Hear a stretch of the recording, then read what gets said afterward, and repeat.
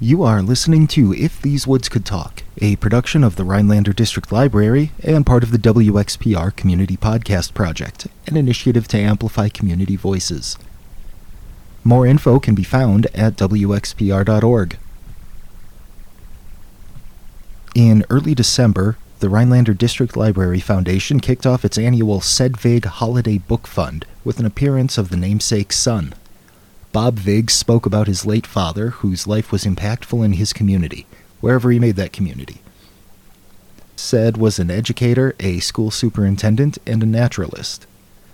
This is part one of our first two-parter here on If These Woods Could Talk, and this will primarily be Bob's recollections of his father. Part two will have more stories from audience members who knew and very clearly admired Sed.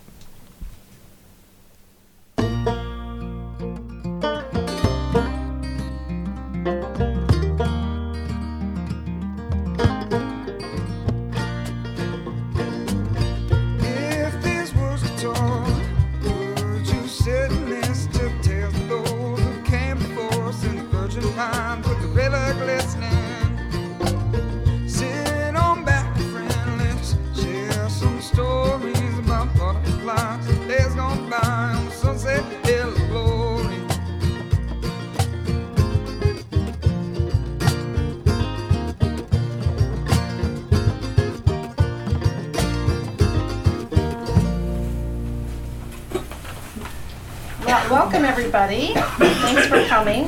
We have our special guest here, Bob Vigg, and his wife, Susie. There she is. She's moving around. Which chair is she in?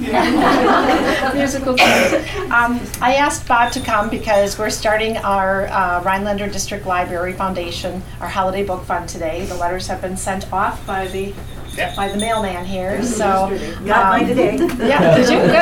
Good. So yeah, so I asked Bob to come and kind of help us remember a little bit more about Sed Vigg and his lovely wife Marvel, and I just have wonderful images of Sed, and the story that comes to my mind is listening to the fact that he would come in here when he first started the fund 38 years ago and would check on it and see how it was doing, and was always very excited about how much money it was doing. So how much money it was making. And as we know, the Holiday Book Fund is money that's raised, and it goes directly for the staff to be able to buy new hardcover books and some other materials, but mostly new hardcover books.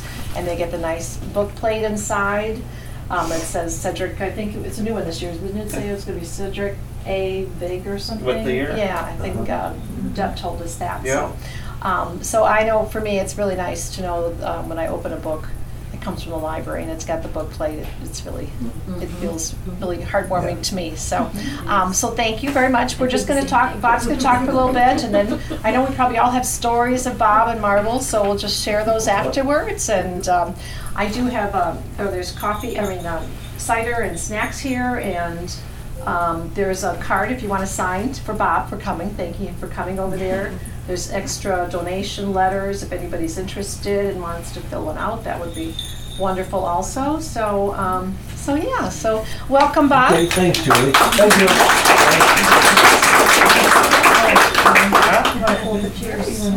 I can sit Yeah, you have sun. Pardon? Oh. You have the sun in your eyes. Oh, that's all right. I can't sit. I have to stand up. Thank you. I'm honored to be here today to talk a little bit about my dad, my mom, and our family. Earlier this week, I developed a nasty head cold, so I apologize if I cough or sneeze or something, but it's not COVID. I double checked that because it's been in my past a few times, but not very often. But anyway, we came up last night and we stayed at, my mom and dad had a place on Sugar Camp Lake, so we stayed there last night. And this morning, ironically, and I think maybe it was my dad having an influence on today or something, but anyway, this morning our neighbor on the lake, Ron Scoggin, the local realtor, Ron called, and he said that yesterday he noticed a loon out on the lake. It was in a little bit of water, but it wasn't flying away or anything. And so he thought he thought, well, it'd probably be gone by this morning, but it was out there. It's still out there. So Ron called wildlife rescue group here, and then they referred him to the loon rescue group. So he called them, and it was interesting. It was a husband and wife that go around northern Wisconsin, and they'll go into the UP or wherever and rescue loons and geese, swans, and different types of birds. And so they came, they live over in Tomahawk, and they're totally volunteers. I mean, it's a husband and wife. And it was funny, Ron, the husband was kind of giving his wife advice, and she was pushing back. And Ron says, he said, you think they're married? They actually and yeah, they are. But they came, and it was really interesting. They had different types of boats, and they had one that was a flat bottom, they call it a John boat, and there was a little bit of ice on the lake, but it wasn't thick enough to walk on. So his wife went out maybe 500 yards or so, and in this boat she pushed it out with ice pick type things, and had a cable attached to it, of course, in case it goes in. He wants to see her the next day. But it probably took 3 hours or so, and she went out, and they went out and rescued this loon. And they say, yeah, the loons they don't like people. They want to kill you, essentially. That's what they said. And, but they need so much room. They need 70 feet of water, evidently, to get out of the water. So, of course, there wasn't that. And so she went out and she netted the loon, got out there and brought them back and saved them. And now they send them to Anigo with a group that rehabs birds like loons. And then there's a company somewhere around here that they fly the loons down to Florida, and then they let the loon loose in the ocean. Anyway, so it was really an interesting start to the day. And my dad would have loved it. It would have been an article. It would have been a lot of different things. But it was very interesting. It was as if he wanted to start the day off appropriately. But anyway, I'm really, as I said, I'm honored to be here and to talk about some thoughts I've had on my dad, the effect he had on me growing up and my brother and our interests. But I wanted to also say right away that it wasn't just my dad. My mom, of course, was part of this whole deal. And I wanted to, it was so recent that I wanted to refer back to something Jimmy Carter said last week after Rosalind died. And he said, Rosalind was my equal partner in everything I ever accomplished. She gave me wise guidance and encouragement when I needed it. As long as Rosalind was in the world, I always knew somebody loved and supported me. But my dad would have said that same thing about my mom. She wasn't the upfront person, my dad was, but she was behind the scenes. And none of these things would have happened without my mom's involvement. I remember she was the head editor on his books, and she did all that stuff. But I just wanted to acknowledge her. But anyway, so it was quite an exercise that I've gone through when Julie called me about saying a few words today. And I was surprised at how much I'd kind of forgotten about things that happened when I grew up with my dad. And so it was interesting of all the experiences we had and how he's really influenced my interests. And a lot of my activities were definitely influenced by him. And character-wise, a few of his good traits rubbed off on me, but I developed my own bad ones. But character-wise, I remember him. He was always very dedicated to whatever he wanted to accomplish. He was a hard worker. But what I really remember about him the most was, you know, in the 18 years that I lived at home, pretty much full-time, he never ever once said anything bad about anybody. Never heard a criticism, which is amazing, and that one didn't rub off. I haven't. So I'm not quite as tolerant as he was. But he, you know, his passion, he had a couple passions, as you all know. Nature, of course, was a big passion of his, and so was education. And the best of all worlds for him is when he could bring those two things together and educate, you know, and still maintain the connection to the outdoors, wildlife, and nature. And there were some things he did that really accomplished that for him. One, of course, was his column. He had for 60 years he wrote this weekly column called Woodsmoke. And he was dedicated to that. Geez, we'd come up here, even when I was in school, but especially when I'd come up here after Susie and I were married, and we'd be playing cards at night till 11, 12 at night, and we'd all go to bed. Man, my dad would go right to his office, and we'd hear typing half of the night. And he'd be typing to finish up this column. It was so important. So that proved to be kind of the type of thing he wanted to accomplish between integrating education and nature. Another thing he had is he had a little radio program that he would record most nights, and we'd hear the recorder go on and off, and him, you know, editing himself. So that was a real positive for him. He also started the School Arts with Dorothy Gildy, and that was another integration of nature and education for him, which he felt really good about. But I think probably the one thing that really made him feel good was the creation of the Cedric A. Big Outdoor Classroom, CAVOC, because that really brought what he believed in together and accomplished what he really wanted, you know, bringing nature into education of young people, and they could experience nature in real time out at CAVOC. So that worked out really, really great for him, and he was really proud of that. And of course the book fund, that was a driving force for him as well. He was really into that. And I'll talk about that in just a few minutes, a little bit more. But before that, I thought I'd kind of talk about some of the ways that my dad influenced the interests I have. I mean, for example, fishing.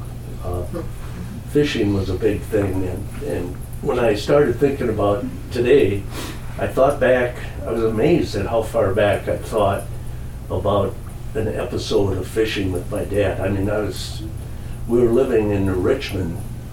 My dad was the principal in Rhinelander, but then he took a job in Richmond for 5 or 6 years as superintendent, and then he came back to Rhinelander as superintendent. But while we were here in New Richmond, I was probably 5 or 6 years old, and I can just picture this. We were on the shore of this lake in Somerset, and we were bass fishing, and you know, with bass you catch little ones, you catch bigger ones, and they had size limits back then, and so my dad, being the person he was, of course anything under this size limit he would certainly not keep, even if it was dead. And of course we killed a few of them, you know, with catching them with the hooks and stuff, and so my dad would put those dead fish in a little container and stick them off to the side. Didn't want to leave them floating in the water, but we obviously didn't. He didn't want to take them home either. So we finished fishing, caught some nice bass, and we went up, my dad and my brother was there too, and they went up to the car, and they were greeted by a game warden. So the game warden was up there and said, "Hey, how's the fishing today?" And my dad said, "It was good. It was good. We caught some nice bass." And he said, "You mind if I take a look?" And go ahead. "Oh, go ahead. Here's my creel. Look in." So game warden looked in there, and here was saw this little container with these dead fish in there. These little undersized fish. And he said, "What are you know, there's a size limit." And my dad said, "Yeah, we caught a few, but we threw them back, or certainly didn't plan to take them home." So the game warden said, "Well, here's a container full of these fish." And of course, I had gone to the bush and picked them up and said, "Why are we throwing these away? So put them in here, we'll take them home." But, so the game warden, my dad said, "Well, my son must have done this. He must have accidentally put them in there." Well, the game warden didn't take that statement. So he said, "You're gonna have to come in with us." So they hauled us all into court. And there was a judge there, I don't know, it was a municipal judge that just happened to be there that day. And he wrote my dad up, gave him a ticket, and for catching undersized fish. And I think the biggest worry was he was a new principal or a new superintendent in Richmond, and the thought was, well, is he going to be embarrassed with his name in the paper and all that? And I don't know if it ever was in the paper, but that was my start of fishing. That was my first outdoor interest, my first outdoor commitment was to fishing. And then after that, we did a lot of different types of fishing. We moved back to Rhinelander, and we would trout fish the streams. So we'd go to the Deerskin or Prairie or Bearskin, Noisy Creek. So we fished a lot with my brother, and of course, my dad was a pretty good fisherman, and I was okay, but my brother Dick was the consummate fisherman. I mean, my dad and I would wade, we were fishing for trout, of course, and my dad and I would wade and fish up the stream or down the stream, and my brother would be, 100 feet behind us or so. We'd catch some or not catch some, but he'd always, right behind us, he'd catch all these fish. He knew what he was doing. We didn't. But so we fished around here a lot, and eventually, when I was probably 12 or 13, my dad decided to go to Canada, fishing there. So we would take the canoe, put it on the car, and drive to Sault Ste. Marie. And there was a train that would take you up, I don't know, a couple of hours or so to a ranger station, drop you off. And then we would canoe across some lakes, 3-4 big lakes, and then ultimately end up in a trout river called Sand River, and take a week or so to make that trip, kind of a circle, because we'd come back to the ranger station and take it back down to Sault Ste. Marie.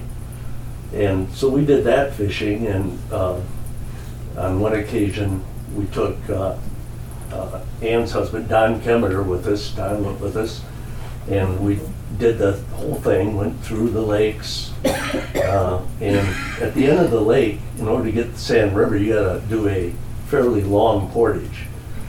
And so we went to a spot where we normally camp, and slept overnight there. And next morning, my dad told me, he said, "Well, we're not sure where we are. We don't know where the trail, we can't find the trail that goes to the river." So we just headed a certain direction. And fortunately, we ran into the Sand River and started fishing for trout, caught some nice trout, and went down river, and we had left the car that year, so we didn't have to go back up through the ranger station. So that was the progression from the lake catching undersized bass to going to Canada catching nice trout. And then after that, we progressed in Canada. We started going on fly-ins. We'd fly in via an outfitter, and we drive up to Sioux Lookout, and then we would stay at an outfitter, and they drop us off out at one of their cabins for a week at a time, and we catch a lot of walleyes and northerns, and of course my dad loved that. In fact, at one of the lakes we were at, we fished and we found a hole, where the walleyes were just biting great. They were beautiful walleyes, 19, 23 inches long, and we'd catch one after another, and that was a highlight for all of us, but especially for my dad. And man, he just couldn't get over how beautiful these fish were, and the naturalist that he was, and the law-abiding citizen that he was, he could hardly he had to really force himself to throw these fish back. He wanted to keep all of them, He wanted to keep all these walleyes. But so that was a great trip, and he went with us.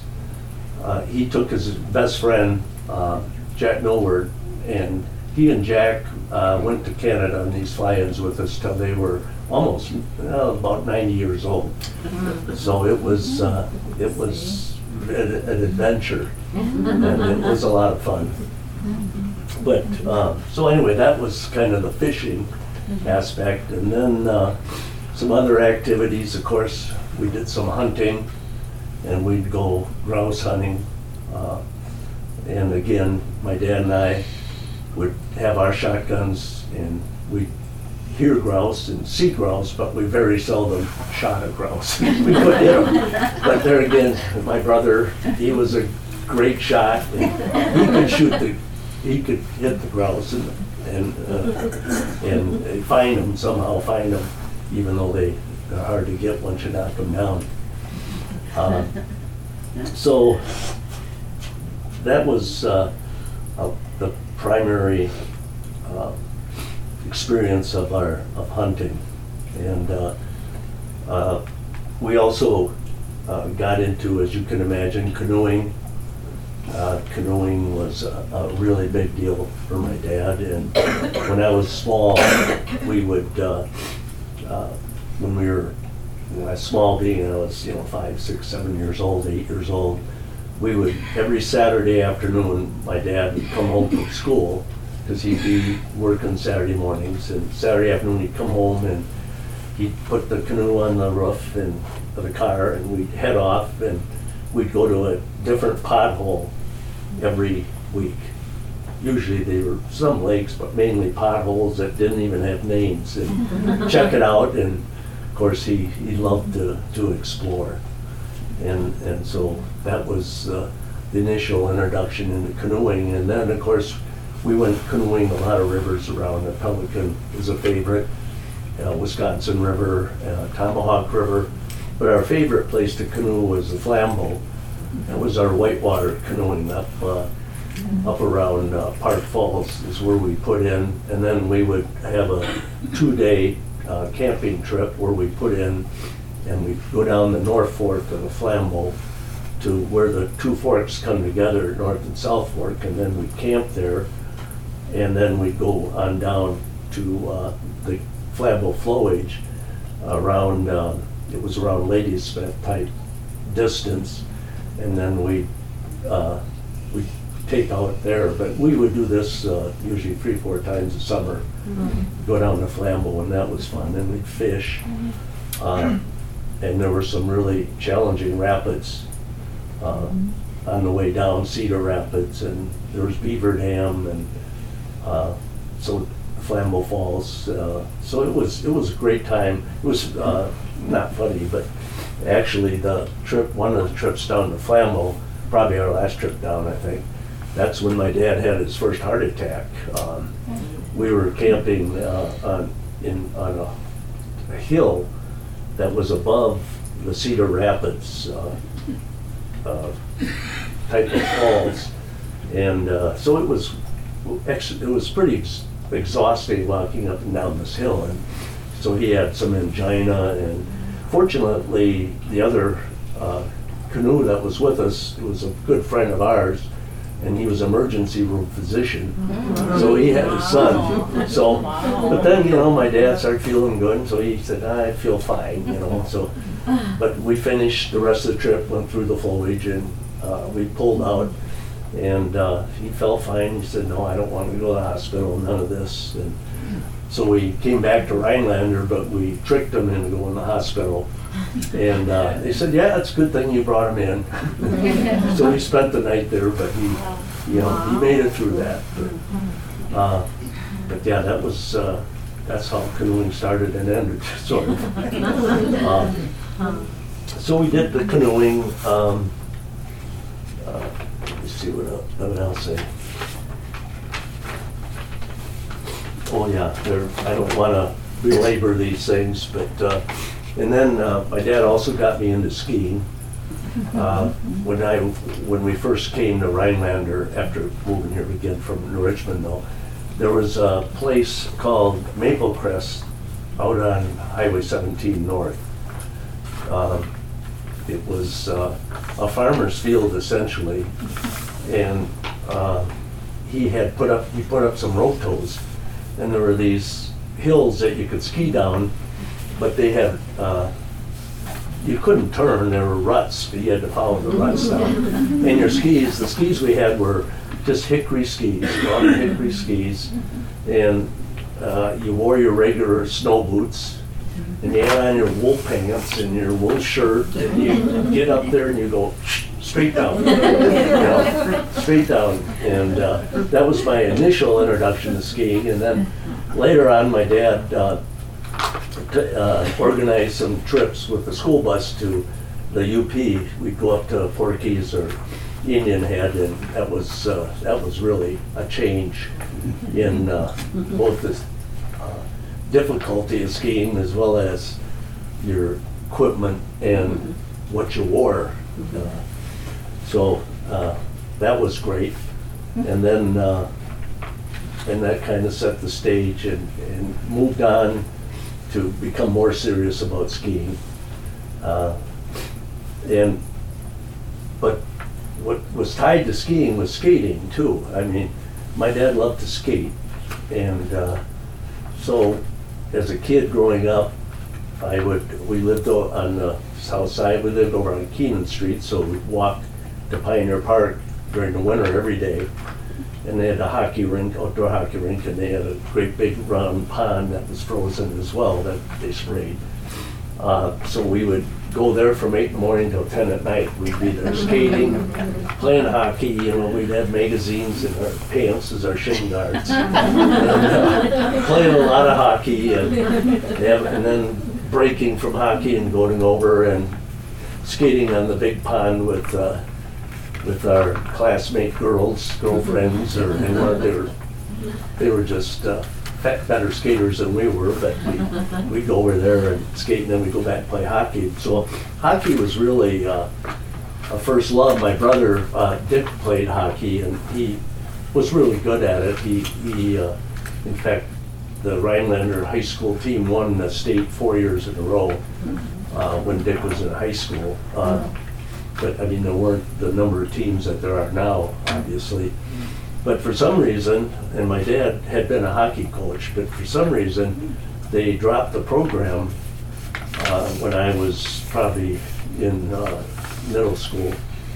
And so there was no hockey, because I would have played hockey. I loved it. But I had skiing, so I ended up, detouring to ski, and it turned out great. I mean, enjoyed it a lot. And then golf. I love golf. However, my dad had nothing to do with my love of golf. That was my mom. She started playing golf when we were in New Richmond, and I'd follow her around. I was 5 or 6 years old. I'd follow her around the course, and I'd look for golf balls while she was playing golf. And as far as my dad was concerned, he used to say, he said, golf is a great way to ruin a nice walk. That was his attitude about golf. And he did play occasionally on couples night just to appease my mom. So that was that was something very interesting for us. Throughout all this, through all these interests we had, my dad kind of developed some kind of neat traditions for us, for our family, and one was skating. Every Thanksgiving for years, we would go out on Boom Lake, and it was cold enough that back then it was cold enough that the lake would freeze over, and usually you'd try to beat the snow, and usually could. So the lake, Boom Lake could be pretty clear and very glassy. And so we'd go skating there over Thanksgiving weekend, and it was especially fun when we had our kids, our two girls. One of them would skate, and one of them would ride on my back in a little pack sack type deal. And so that was a lot of fun. And the other thing we would do that was kind of a tradition established by my dad is we'd go out to Phil DeWalt's property, and we would cut Christmas trees for ourselves for Christmas, and then he'd bring it home, of course, and we'd haul it back to Madison on our roof of our car. So those were traditions that he really enjoyed, and so did we. And he was into photography big time, especially he loved nature photography. When we'd go to Canada, we'd be looking for him after shore lunch, and he'd be up on some hill or little cliff, and he'd be down taking pictures of a snake or blueberries over here. So he loved the photography, and one thing that he always did with our family, as well as some others, obviously, but is he would take pictures of girls when they were little in a field of daisies in the summer. So he'd take my niece, Debbie, when she was, 4, 5, 6, 7 years old. There's a picture of her in the daisies. And then our two girls, when they got to be that age, there'd be a picture of them in the daisies. And then since then he took some similar pictures of other kids from the area in the daisies. I don't know if any of your kids were exposed to that or not, but he really enjoyed that tradition. It was great growing up with my dad, and he had a huge influence on my interests and how I looked at the world. And as I mentioned earlier, though, I wanted to bring up the book club again. And as Julie said, he was really committed to that. And he would come down, as Julie mentioned too, he'd come down every day to see how the funds were coming in. And he could have called, but no, he had to come down here. He had to hang out with everybody and talk about it, and look at the new books. But when we'd come, we were married and had kids, and we'd come back here. And I remember those days where he'd be sitting either in the front room in front of a card table or at the kitchen table, and he'd have this stack of letters, hundreds of these letters, and he felt obligated to personally sign every one of them. And then he would write a little note on each one, thanking the people for their donations, and or something maybe more personal on that letter. But it meant a lot to him. And the fund, I think, correct me, Julie, but it raised over $250,000 since its inception. And it's gone to buy books for generally youngsters, young adults, and I didn't know about the plaque in them or whatever, but I'm sure hopefully the fine on being overdue was large on those books. That's another way to have gotten money. Yeah, so it was a big deal for him, and you know, I want to kick off the fund here for this year. I talked to Ann Kimmerer, Don had passed back in August, and I was talking to her about what would be a good donation in Don's name, and she immediately said, well, the Holiday Book Fund. So I said, yeah, well, we'll take care of that. And so we're going to make a donation for that. Oh, And thank you. so, yeah. Why don't you have a drink of water and we'll stop for a minute, and then we'll ask you some questions. And Sure. a lot of people here have I meant to say, actually, stories. before, interrupt me anytime or ask Yeah. me questions and correct my... Thanks for listening to If These Woods Could Talk, a production of Rhinelander District Library and part of the WXPR Community Podcast Project, an initiative to amplify community voices. For more community podcasts or for podcasts produced by WXPR, go to WXPR.org and look for a Podcasts tab. Or just search for WXPR Public Radio anywhere you get podcasts. Also a special thanks to the Old Pine Road Band for the musical theme. To learn how you can record your own story of the Northwoods, or to suggest a topic or storyteller, contact the library or check out the website at rhinelanderlibrary.org.